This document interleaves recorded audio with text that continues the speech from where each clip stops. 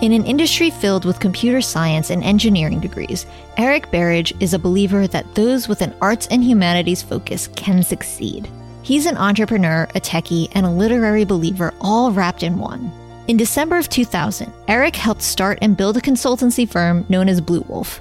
Today, that same company has been acquired by IBM and is a leading consultancy firm known for producing its yearly report, The State of Salesforce.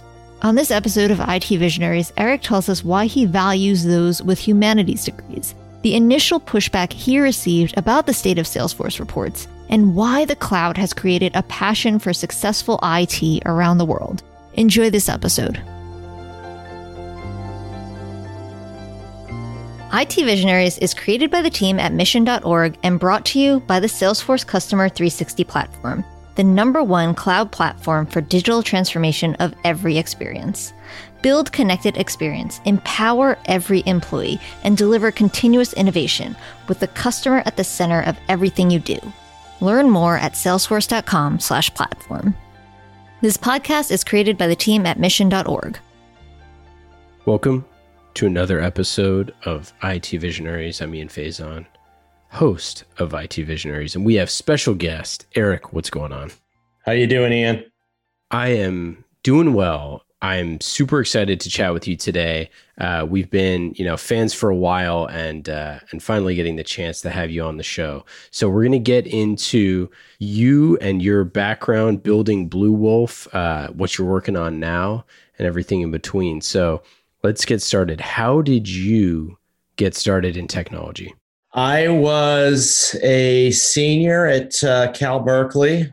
It was getting towards the end of my senior year. This was a long, long time ago, back in 1990.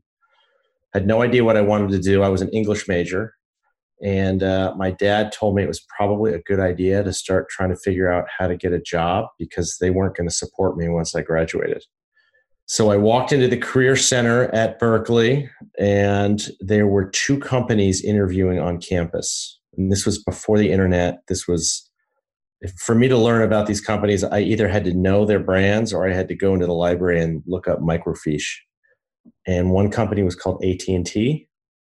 The other company was called Oracle. I had obviously heard of AT&T. I had never heard of Oracle. Interviewed with both of them. AT&T did not offer me a job, and Oracle offered me an entry-level job in their finance department. And that was the beginning of my tech career. I started commuting from San Francisco down to Redwood Shores. Larry had just built his first building, 500 Oracle Parkway, and I very slowly took my English degree and started to learn about the software business. And it happens a lot differently for college graduates today. It's not quite that simple, I don't think. No kidding. And we'll get into the Blue Wolf story here in a little bit, but I want to know, you wrote a book a few years ago called Customer Obsessed. You just launched a podcast. What are you doing right now? So I left Blue Wolf and IBM in October of 2019, and I've taken the last 6 months to really just take a step back and reflect upon my 30-year career. And I really haven't decided full stop what I want to do next, but I am doing quite a bit of writing. I'm advising a few small companies that are just getting going, which is a lot of fun.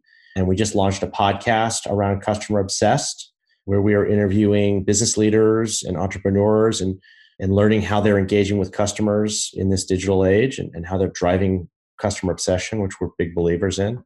And I'm spending a lot of time with my family and just kind of taking it organically one day at a time. So this episode will be a little bit different from our traditional IT Visionaries, diving into a particular topic, because I want to go really deep on you founding Blue Wolf and the rise of this company that has been truly a unique company built in this technological age. And I'm just endlessly fascinated. We know a bunch of folks at Blue Wolf. We know a bunch of folks at IBM. And I'm super interested to dive into it. So how did the company first come about? What was the idea behind this? Our original idea was to disrupt the professional services industry. And this was, to fast forward from my first day at Oracle in 1990, I was now sitting it was the end of 2000. I had left Oracle. I was at Oracle for about 8 years. Oracle had actually moved me to the East Coast. So I had been living in Manhattan with my fiance for a period of time, and was part of a startup that was a high-flying e-commerce software company that was part of the dot-com rush. We went public, and I ran the East Coast for them at the time. It was a company called Interworld, competed with organizations like Broadvision, Blue Martini, BEA, IBM WebSphere. And we were really one of the companies that was helping organizations to go online and sell their products for the first time. The company did very well for a very short period of time, went public, stock went to 90, and within 6 months was just about bankrupt. So I'd kind of seen a rise and fall of the dot-com software company. But during that time, we had become very familiar with the professional services business because we relied on the large systems integrators to implement our products. And we worked with Arthur Andersen and Price Waterhouse and KPMG and a lot of these big names. And there was also a whole slew of dot-com birthed services firms like Sapient, who are still around, companies like Razorfish, US Web. And we had just watched these consultancies come in and pitch these long multi-year projects that never ended, that never actually had real outcomes, that were really fraught with risk. And a colleague of mine, Michael Kervin, and I took a step back and said, you know what? I think we could disrupt this. I think organizations are interested in time to value, and they're less interested in spending millions and millions of dollars on these software projects that appear to be never ending. And again, that was a long time ago. That was right before 9/11 when we started Blue Wolf. We opened a little office in Manhattan on 20th Street. It was above a gun club, and we had about 800 square feet that we shared, and we just started calling customers, asking them what they needed. And from there, we started a services firm. Yeah. I mean, what was the state of the ecosystem at this point? I mean, like, for our listeners, for our CIO listeners who were, in IT back then, like, how did IT shape the business world and vice versa? Like, what was the state of affairs? Because, one of the big things with Salesforce specifically for years was that they were kind of selling around IT. It was like kind of one of the big things, and kind of, upsetting a lot of CIOs who were not involved in that process. And we've actually talked to some folks on our podcast Marketing Trends about like shifting that mindset and how to include IT in the conversation and things like that. But I'm just curious, like what with these massive implementations and these multi-year timelines, like what was the state of affairs? Well, there were two things going on. You had, the internet was all the rage. And CIOs were trying to figure out, they were trying to figure out how to launch websites. And if you really look back on what they were trying to launch, it was pretty simple stuff in today's world. But back then it was really complicated, and integration was complicated. So you had this internet boom, but then you also had the Oracles, SAPs, Microsofts. You had all the BI vendors like MicroStrategy, Business Objects, Cognos. You had, you had all of these massive software packages that were all on premise, that all required the CIO to sign contracts with a hardware vendor, an application vendor, a database vendor, sometimes a web application server vendor. Your stack involved this multi-pronged contracting approach where all the versions had to line up correctly, all the patches had to be applied correctly. And to get that stack to work, it was a freaking nightmare. And so, we didn't start in 2000 working with Salesforce out of the gate. We were aware of Salesforce. I knew Mark from Oracle, and we were kind of following them, but they were so small. Yeah. In their early days, it literally looked like they were just going to kind of be a competitor to Act or maybe Goldmine. It didn't really look feasible that they were going to be able to go after the Siebels and move upstream. But what was going on is these CIOs had bought so much of this software. They were mired in the muck of trying to get all this stuff to work. And you're right, Mark did an end around. Salesforce just started slowly selling to the business. And We started working with him probably about 18 months into our existence. I had ran into Mark at a conference in New York City, and he said, look, you got to build a practice around my product because I'm going upstream. And so we started immediately hiring people around it. And the first 3 or 4 years, 5 years, we just sold straight to the business with Salesforce. And the CIO was off still tending to this other stuff, which, was well before the word cloud had been termed. Early on, Salesforce was calling it on demand.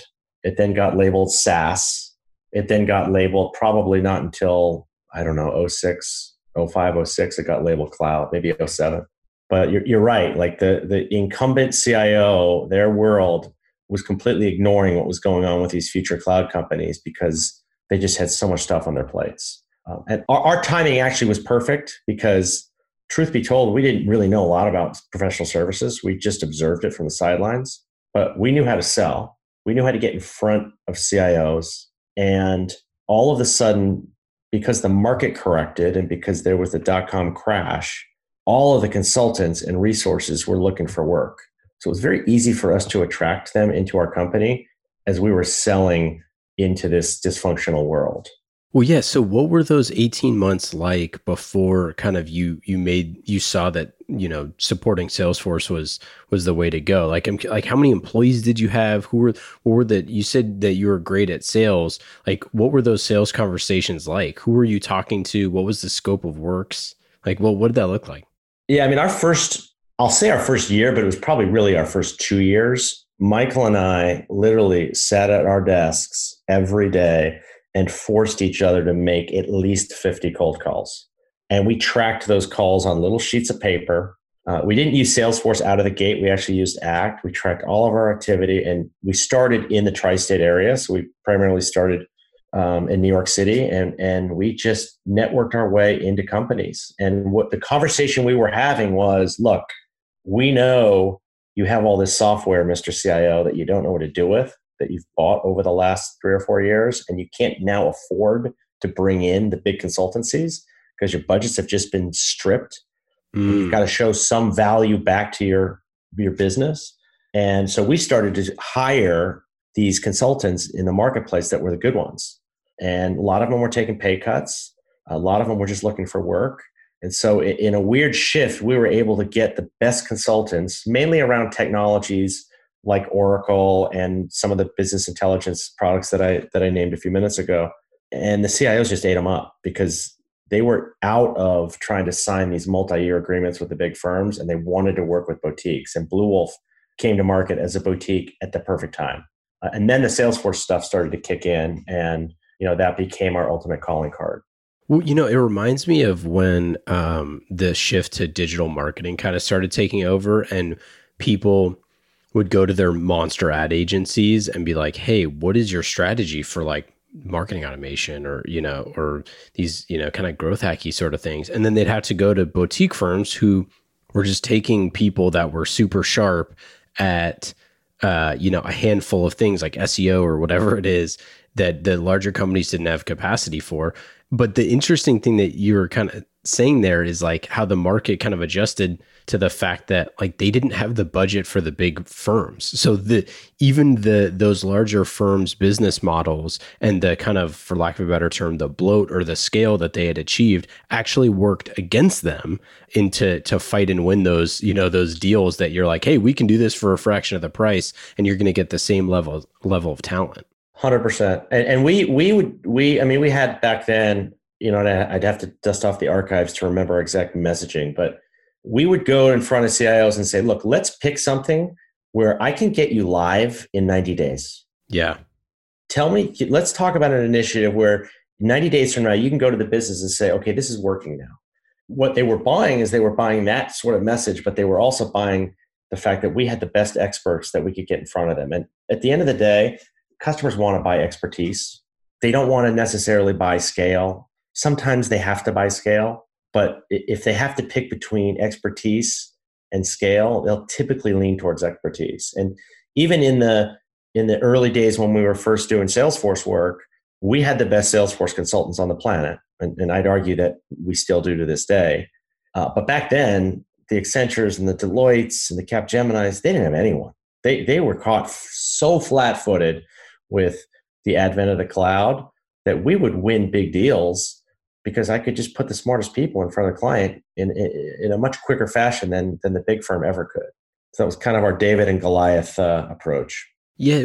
What was that like? I mean, because, you hear a lot of CIOs now that we interview on this show or, that talk behind the scenes about, how important quick wins for the business are. Like in your first 90 days as CIO, whether you're a first timer or otherwise, like getting quick wins for the business is super critical. I mean, like almost every single, CIO that we've had on the show and talking about first 90 days is like, get in, understand the ins and outs of the business, understand the ins and outs of how the product is sold, like make sure you understand exactly who the different, folks are in the organization that need to corral those resources, and then find a project and get a win to show that you know what the heck you're doing. And it's so funny to hear you say like that you were going to them and saying just, back then, hey, I can get you going in 90 days. Cause it seems like it's the same sort of thing that people want now. Totally. And the beauty was when Salesforce came along, like we were telling customers that in the middle of an Oracle project, we'd be like, look, let's bite off something on top of Oracle 11i, which was their application stack at the time. And let's do something that you can get live in 90 days. Let's forget about the big bang. Then when Mark came along with Salesforce and this thing was already working and it didn't require the CIO to buy any hardware or software or storage, it was secure, we could configure it. Like 90 days became easy. Like we had projects where we'd get clients live in a week or 2 weeks. And the business, well, first of all, the CIOs wouldn't believe that message initially because they had just been so damaged with how complicated software had become. But when that started happening, like light bulbs just started going off. And the funny part was the big guys still ignored it for a long time. And the reason the big consulting firms ignored Salesforce for a long time, when I say a long time, I would say if you really looked back, Accenture didn't really start going with the Salesforce practice until probably 2008, 2009. So we had a good 8 years of runway where the big firms couldn't get into this space because most of their resources were so focused on technology, how to install a database, and how to upgrade and patch and how to run hardware, that the real skills that the business needed, which were, let's talk about your business process. Let's talk about the change management required to get your sales organization or your service organization to use this new technology. They weren't tuned up for those sort of conversations. And we built our whole business around it. I never had a lot of technical consultants. We always had business process consultants. We had people that could speak the language of the business and then could take a product like Salesforce and very quickly turn it on its head to mimic that business process. So it was a great run. Yeah, I mean, so what was the response from CIOs? Because like I would imagine that if one of the biggest struggles is speaking the language of the business and understanding those processes and the playbooks. Like, what is your CRO running? Like, what are the different things? What's the motion? What is your marketing team doing to drive demand gen? Like all those things that, if those folks can't speak that language, how fortuitous to have a consultancy that does speak all of that language that can kind of be the blend between the technology and the business side. Like I'd imagine that was received really well, but also potentially could have been received poorly from some folks. Well, I think initially CIOs were in denial. They just didn't believe that the cloud could be as productive and as quick of a time to market engine as it really was. But then the good ones woke up and said, wait a minute, this thing is going to completely change the arc of my career because it is going to be so much more feasible for me to prove value in front of the business.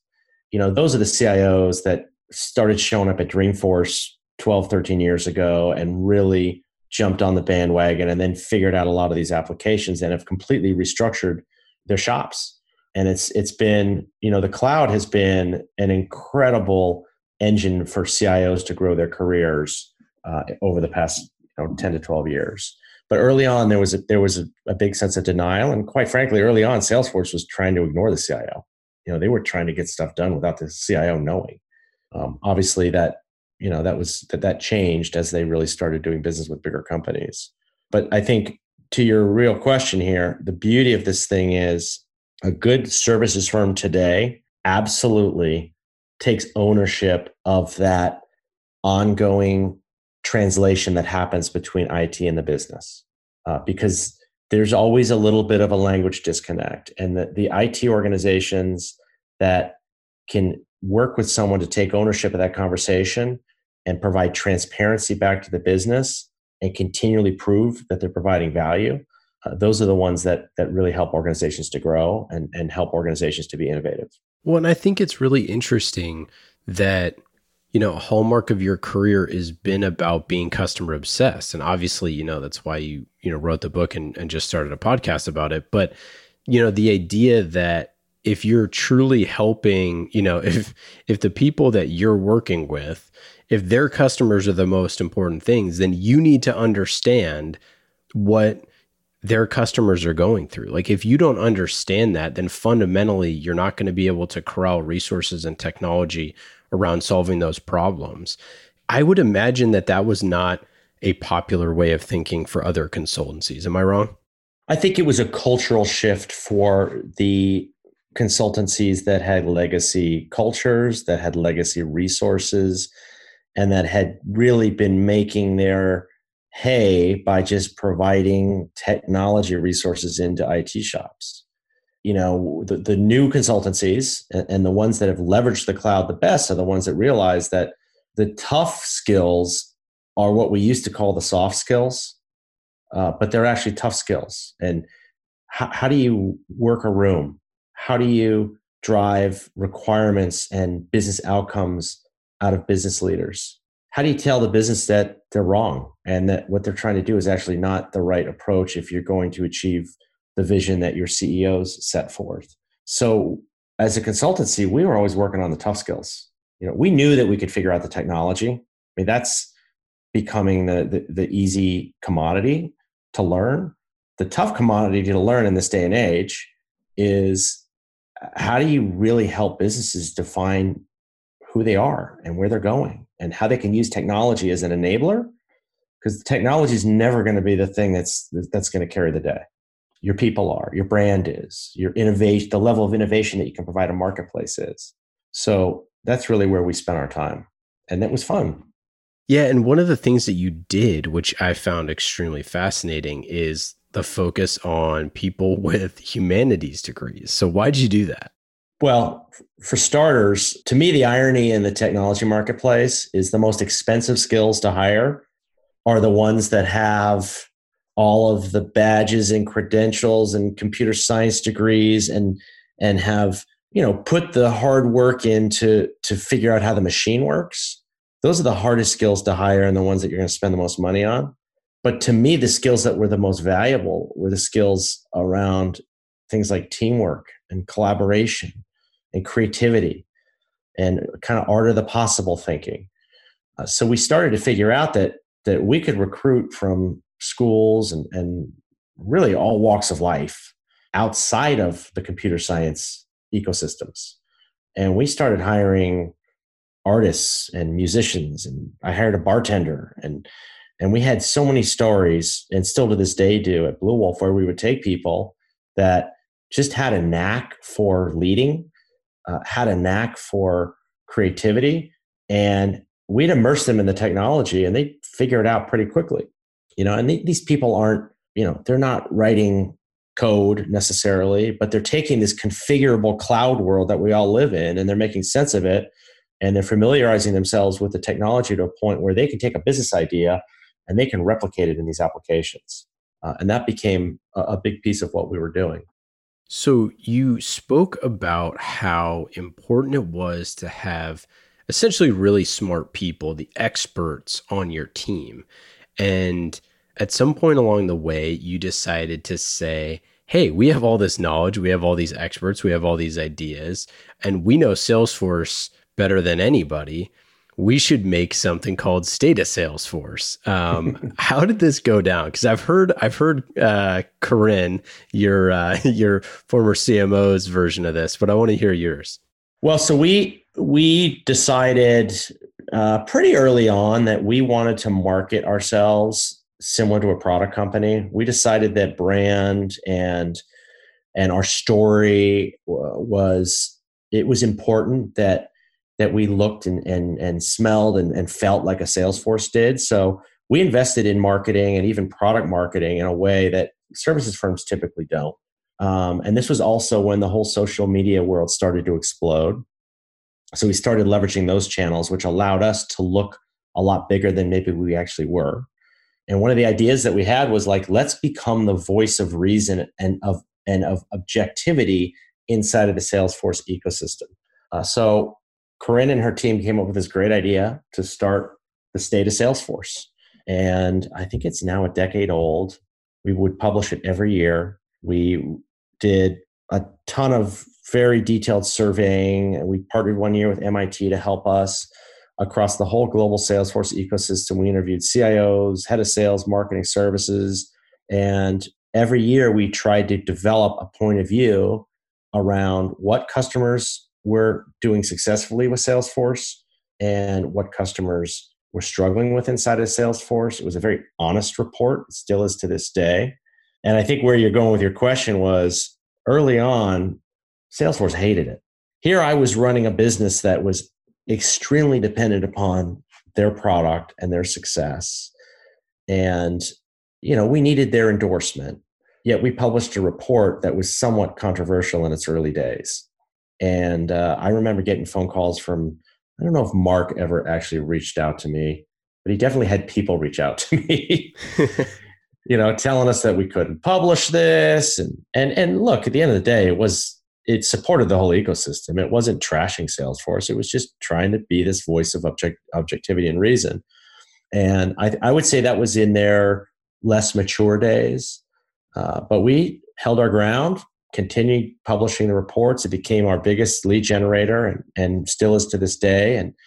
And we use it for a big piece of our brand. After a couple of years, they came around full circle and really embraced it to the point that every year when we publish it, Mark sends it out to the whole company, sends it out to all of Salesforce and says, hey, take a look at this, use it with your customers.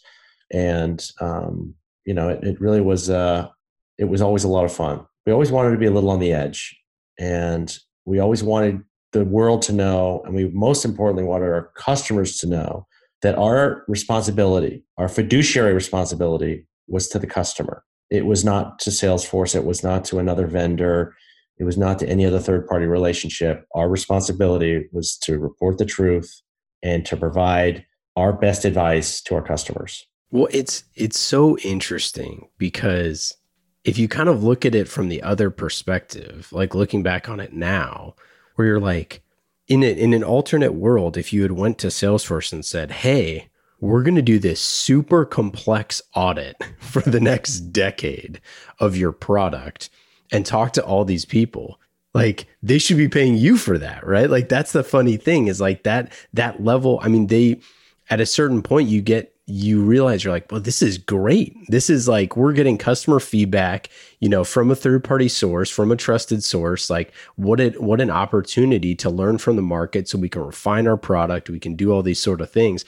It's just a funny thing in retrospect. Of course, at that moment in time, Salesforce was a much different company than it is now, but it's so fascinating to me, like looking back on that, it's like, to have 10 years of every single year having an in-depth, look at the inner workings of how your customers and community feel about you. Like what a gift, we say feedback is a gift. That truly is a gift. No, it really was. And, I think they say Mark and Salesforce have done such a great job of building an incredible ecosystem. And I talk to entrepreneurs all the time that are trying to get tighter and more engaged in the Salesforce ecosystem. And I tell them, I say, look, it's only getting bigger and better. Go for it. One of the reasons that it's been such a vibrant ecosystem, other than the fact that, they've clearly built a great company and taken a lot of risk and made key acquisitions and gone global and they built an incredible enterprise. But the other decision they made around their partner program was to keep it very open. And when you compare the Salesforce partner ecosystem to the Workday ecosystem as an example. It's the wild, wild west, right? If you've got expertise around Marketing Cloud or Service Cloud, or if you want to build a product as an ISV on the App Exchange, the barrier to entry isn't that high. And they do that purposely because they want to create this ecosystem that has scale and that can feed this industry that has an insatiable demand for knowledge and resource around whatever Salesforce product you're implementing. So we benefited from that big time. Yeah, it was on a different podcast. I interviewed someone who is building up a boutique consultancy based off of a certain product. He said the exact same thing. He was like, I just listened to the market. A bunch of people are having trouble implementing this stuff.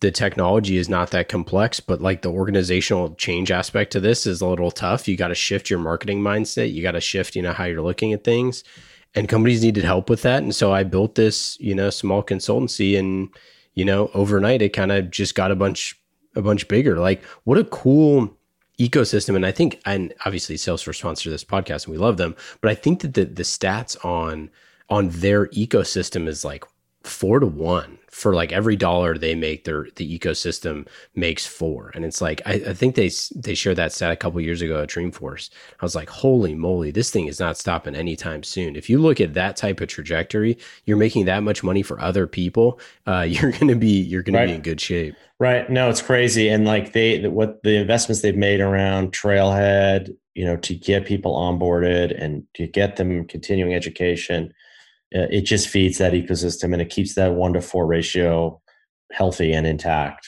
And, we built Blue Wolf out as a global company. We were but by the time we were acquired by IBM, we were in just about every country. I traveled the world for several years. You think it's gratifying to see the ecosystem here in North America having success. Imagine going to a faraway place, like Japan or Southeast Asia or Australia. This ecosystem's working in those places too. This is not just a North American phenomena. They've created this passion, and the cloud has created this passion of successful IT around the whole world, which is amazing. And I want to get into the IBM acquisition here in a second, but last question on this piece. So you said Mark told you a while back, like, hey, you should just build this just for Salesforce. I'm curious, did you have a follow-up conversation years later, or maybe just, steps along the way where you were like, hey, remember how you said this would be a good idea? And we were, turns out, I guess we ran with it, sort of a thing. Like, I'm curious, what were those conversations like with Mark over the years? Absolutely. Like he brings it up whenever I'm at an event or a dinner, or, whenever we're in the same company, he'll remind us all that he brought me under his wing very early on. And I'm forever grateful of that. Like, he's been extremely supportive of us in an appropriate way. Yeah. He's never given us just because I've known him a long time, he's never given us this like unfair advantage. But I think we decided early on that we weren't going to build practices around competitive products or even tertiary products. So as an example, Blue Wolf never built a practice around Workday. We never built a practice around ServiceNow. We never built a practice around NetSuite. And this seems like an easy decision now, but quite honestly, it wasn't back then when Salesforce was a much smaller company.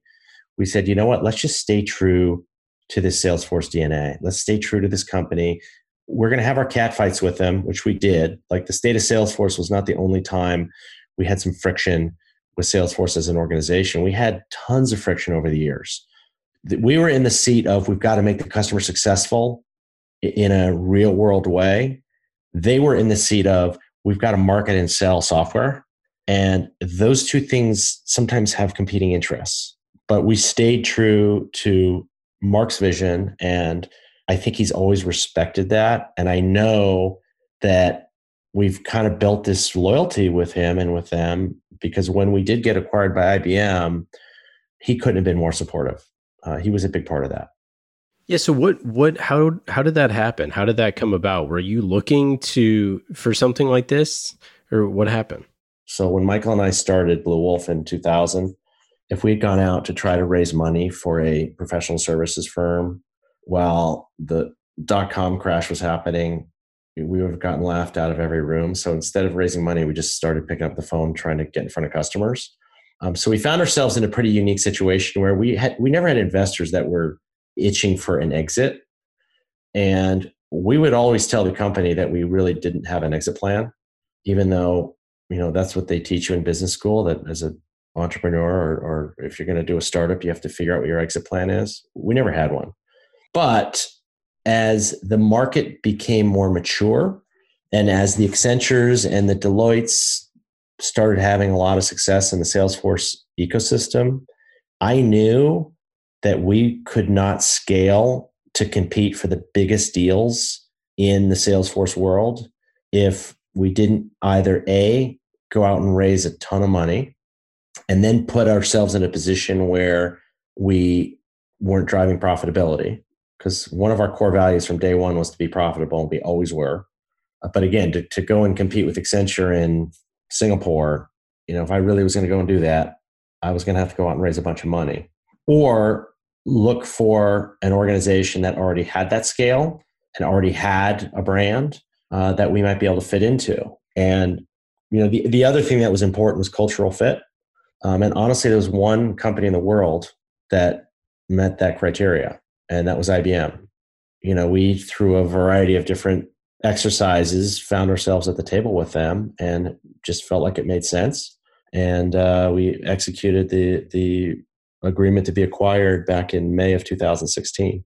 But I'm a firm believer that they were the only ones out there that could have really met that criteria that we needed. And it worked.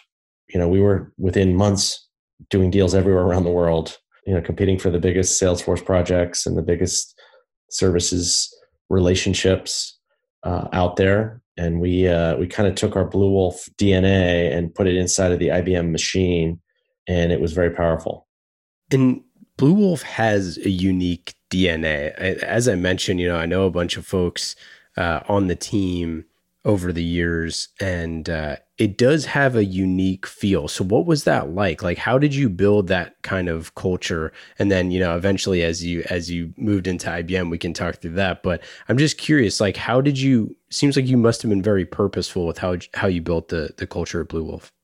I don't know if it was purposeful, but I know that we learned some lessons early on where we started to figure out that as a services firm, only thing we had was our people. Like, I didn't have a product that I could hang my hat on and that was going to carry the day. It was all about, we were only successful if the right group of people showed up in a room in front of a client and said the right things.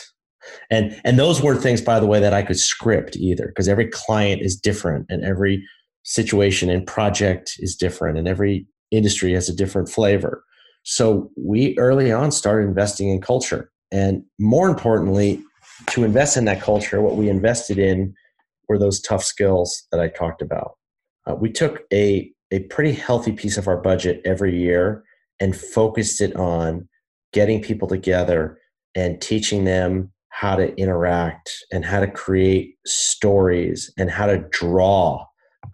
We were one of the early companies that said, you know what, we're not going to use PowerPoint ever. And if I had a consultant or seller show up at a meeting and open up their laptop and boot up PowerPoint, I'd tell them to shut it down. I'd say, I don't want to look at your screen. Show me what you're going to do. We partnered with this guy named Dan Rome, who wrote a book called The Back of the Napkin. And what The Back of the Napkin was all about is, how do you communicate to an audience at a whiteboard drawing pictures with stick figures and arrows and shapes, and tell your story through pictures, because that will create a connection with your audience that PowerPoint can never create, that the spoken word can't necessarily create.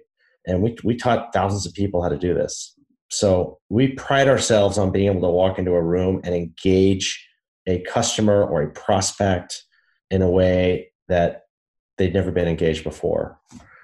There's that great scene from Mad Men. I don't know where they're selling to Kodak, and Kodak's trying to figure out what to call they were calling it the wheel, which turned out to be the slide projector. And Dan Draper calls it the carousel. We used to use that scene in training sessions. Like, you have to create emotional connections with your audience, whether you're selling, delivering, and that just became our culture. We prided ourselves on being able to present, being able to use humor to engage different constituents in the organization.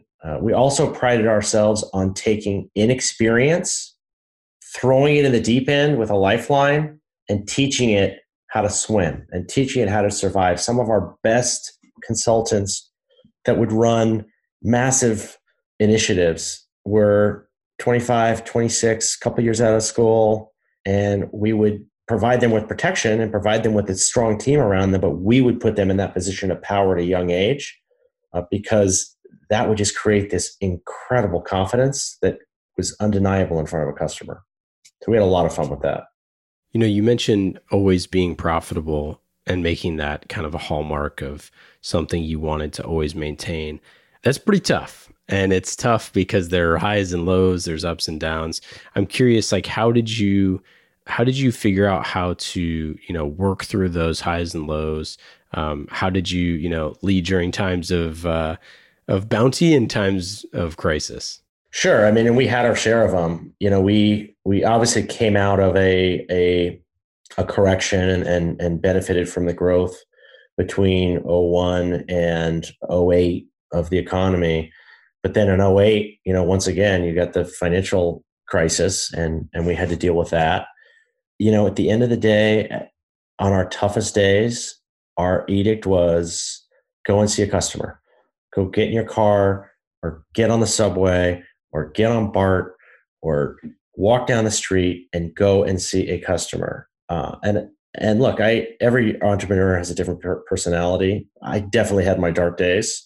I had more than one night where I was pretty sure we were going out of business in a short period of time. But the salvation was always the customer. You get in front of the customer, you hear what the customer needs. It's more of a listening exercise than it is a selling exercise. As long as you can get in that door, customers will talk. And they're typically giving you the truth. And if you can come up with solutions around their needs, you're always going to have a business. So our profitability and our growth metrics were easier to obtain because we didn't waste a lot of time with a lot of internal bullshit. I had one individual running HR for me when IBM bought us. Wow. And we were in 5 countries. We were a self-governed organization. We didn't spend a lot of time on internal stuff. We invested in our people and we got in front of customers. And I think that ultimately kept us profitable and it kept us growing.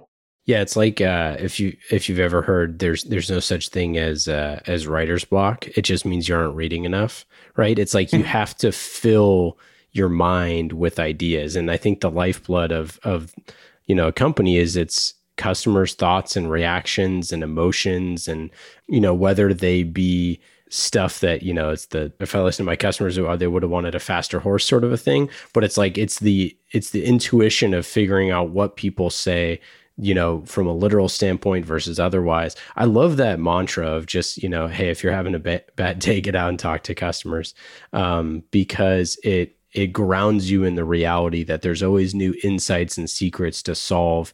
And if you're always listening to them, you're probably going to be able to create stuff that helps them. And for you, it's not about creating a physical product. It's not about creating a software product. It's about listening to them and figuring out how to serve them better. And I love that mantra. Okay, so what do you think is next for consultancies? I mean, I think, obviously we have, the global crisis going on right now, which is obviously halts travel. But beyond that, I mean, it feels like what consultants do in the future will fundamentally change, or maybe not. What do you think? I think that there is always a need for a third party. I think that for the right third party, I think that independent consultants they've become such a big part of particularly the Valley. I mean, I know you see it out there in this whole gig economy and the gig workforce. It has been branded by the fact that a lot of these companies work with independent consultants. I don't think that market's going to change dramatically. Obviously, there's been some legislation in California, and there will be in other states that It's going to make it a little harder for companies to justify having a different class of worker. But I think that stuff's going to work itself out. I think the independent consultant community is mainly made up of skills. But I think for consultancies, for companies that are building consultancies, it's about having your own unique way to go to market, to behave, and to create tools and approaches that your customers can use to think differently and to collaborate differently and to move in the direction of innovation. I think that, there's probably never been a better time to be a consultancy. I think if you just look at the macro economy in North America, I think in the last 50 years, we've gone from being a 40% service economy to almost an 80% service economy. And it's kind of how we work. I think the tools that are out there today that allow consultants to be more remote, although I hate that term remote, they don't have to always be on site, allows individuals to, the consultant's life used to be, quite honestly, a nightmare.